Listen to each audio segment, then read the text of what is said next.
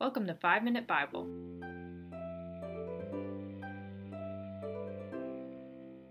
We're so glad you're back with us for part 2 of Guts, Grace, and Not Quite Genocide. So if you missed part 1, I'd recommend going back, listening to the first part. So now I'll pass it back to my wife, Megan, to finish up the story.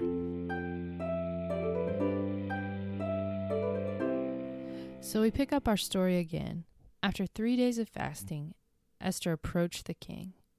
Now remember, there's a law that says you can't disrespect your husband, and the king has had sort of a history of overreacting.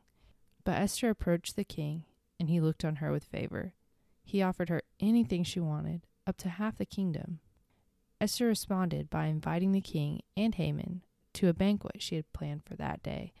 Naturally, the men agreed to come, and while they were eating and drinking, the king asked Esther again what she desired.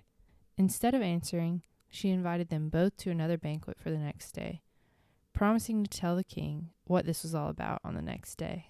Now remember, Haman was a proud man, and you can guess that being invited to 2 consecutive banquets that were very exclusive did nothing but make his head bigger. So on his way home from the party, Haman passed Mordecai, and again, Mordecai did not bow before him. This made Haman angry, really angry. But he controlled himself and went home and called his friends and wife to ask for their advice on how to pay back Mordecai.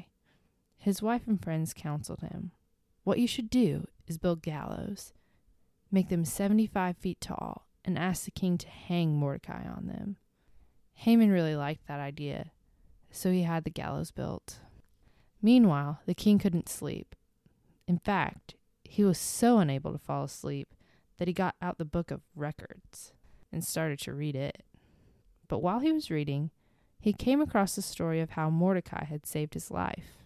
He decided that something needed to be done to honor this man, the man for whom Haman was currently erecting gallows as tall as a 7-story building.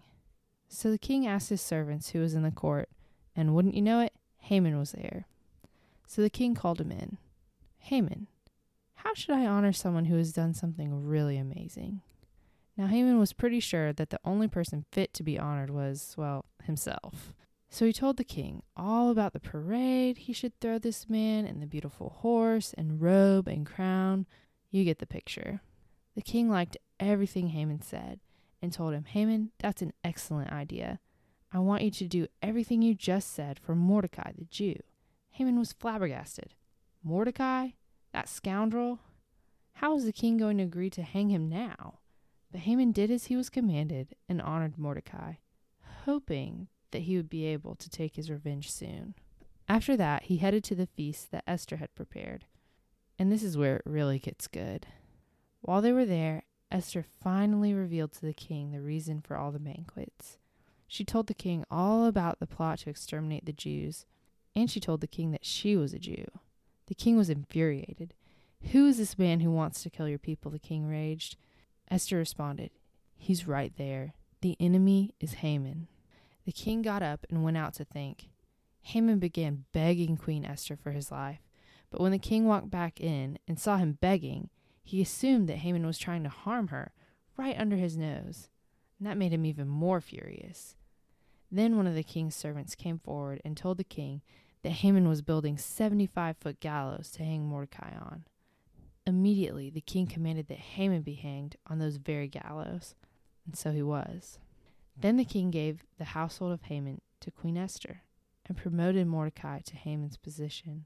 And while the law couldn't be changed, the king decreed that the Jews had a right to defend themselves, and the Jews dominated the enemies that tried to destroy them. Then they instituted a great feast to remember all that had happened, and how what should have been sorrow had been turned to gladness. Thanks for joining us for this episode of the 5 Minute Bible Podcast. Music for the episode was created by our friend Kent, and the cover art was created by our friend Hannah Grimes. You can follow us on Instagram at 5 Minute Bible Podcast, or send us an email, 5minutebiblepodcast@gmail.com. Thanks for listening, and we hope you join us again soon for another episode of the 5 Minute Bible Podcast.